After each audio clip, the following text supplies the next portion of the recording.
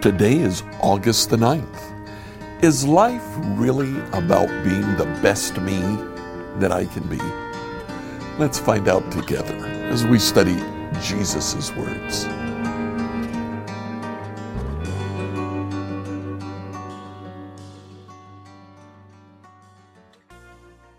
So today we start a new meta command. We have looked at 3 so far: be saved, share the gospel, become like me, and today we start behave like me. Now, I mentioned last week that it's kind of an artificial difference between become like me, sharing the character of Jesus, and behave like me, do the actions of Jesus. And that's because character and actions are just so interrelated. Nevertheless, we'll just look at it that way. The first command in behave like me is actually never used in Jesus's lips as a command, but we're very obviously told to do this, and that is to serve.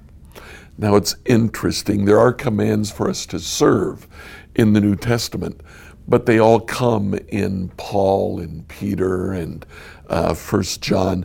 We are told to serve after Jesus' ministry.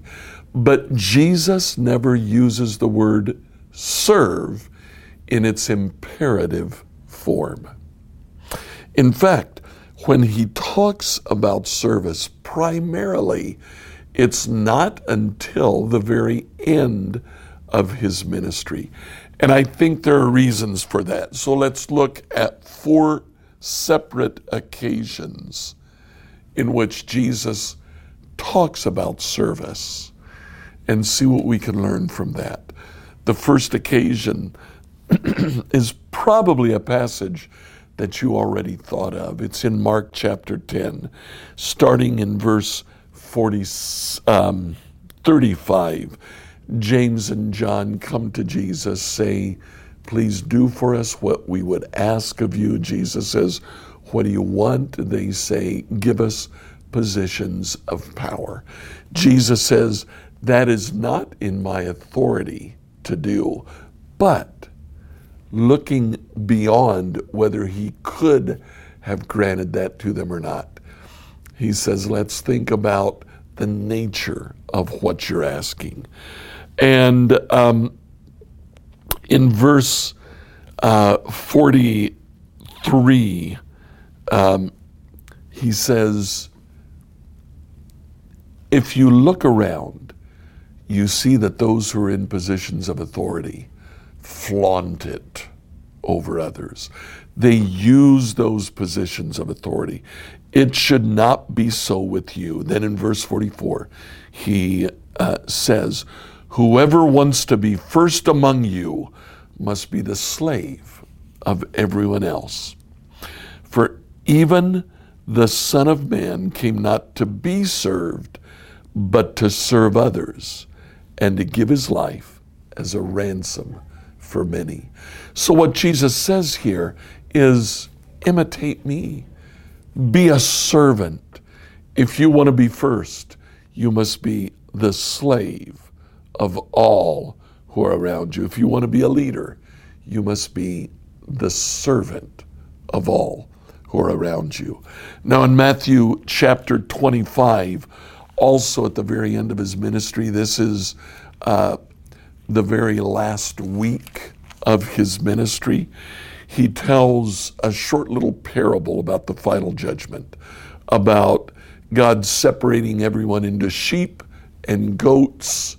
And to the sheep, he said, because you did these things, you'll be received well. And to the goats, he said, because you did not do these things, you will not be received well.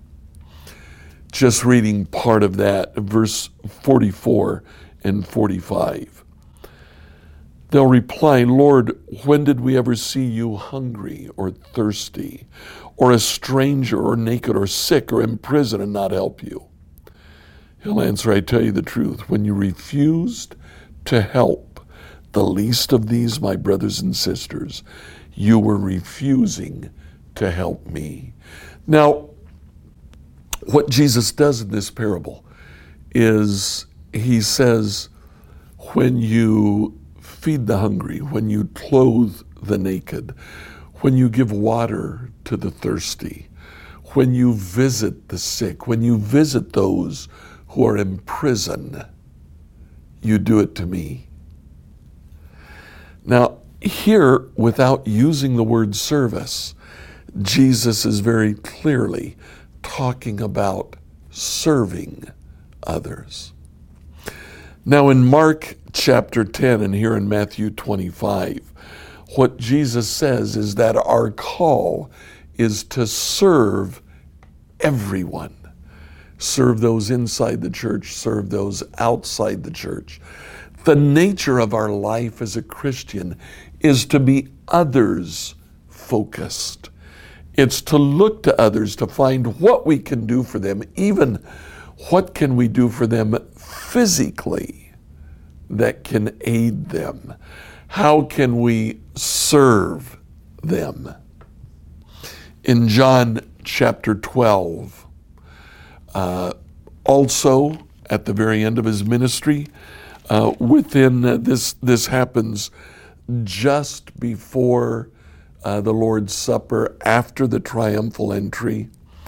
You know, John is quite a bit different from the synoptics. We don't have the Garden of Gethsemane in the book of John, Jesus' prayer there. Instead, what we have is in John chapter 12, verse 20, some Greeks who had come to Jerusalem for the Passover celebration paid a visit to Philip, who was from Bethsaida in Galilee. They said, "Sir, we want to meet Jesus." Philip told Andrew about it. Together, they went to ask Jesus. Greeks who came to Jerusalem had heard about Jesus, and they wanted to talk to Jesus. Now, we don't know for certain, but it certainly seems feasible that they were going to invite Jesus to leave Jerusalem, to go to the Hellenized Jews, maybe in Egypt, maybe in Babylon, maybe in Asia Minor, but to leave Jerusalem to go and minister to them. That would have been a temptation for Jesus. If he stays in Jerusalem, he'll face the cross. Or he could talk to the Greeks and go elsewhere. He refuses to even talk to the Greeks.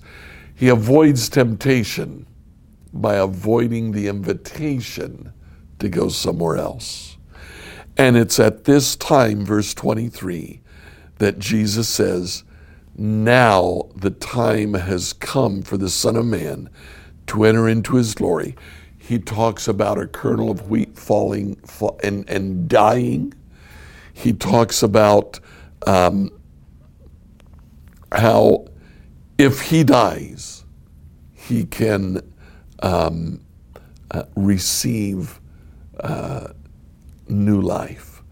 And at the end of that passage, in verse 26, he says, "Anyone who wants to be my disciple must follow me, because my servants must be where I am, and the Father will honor anyone who serves me."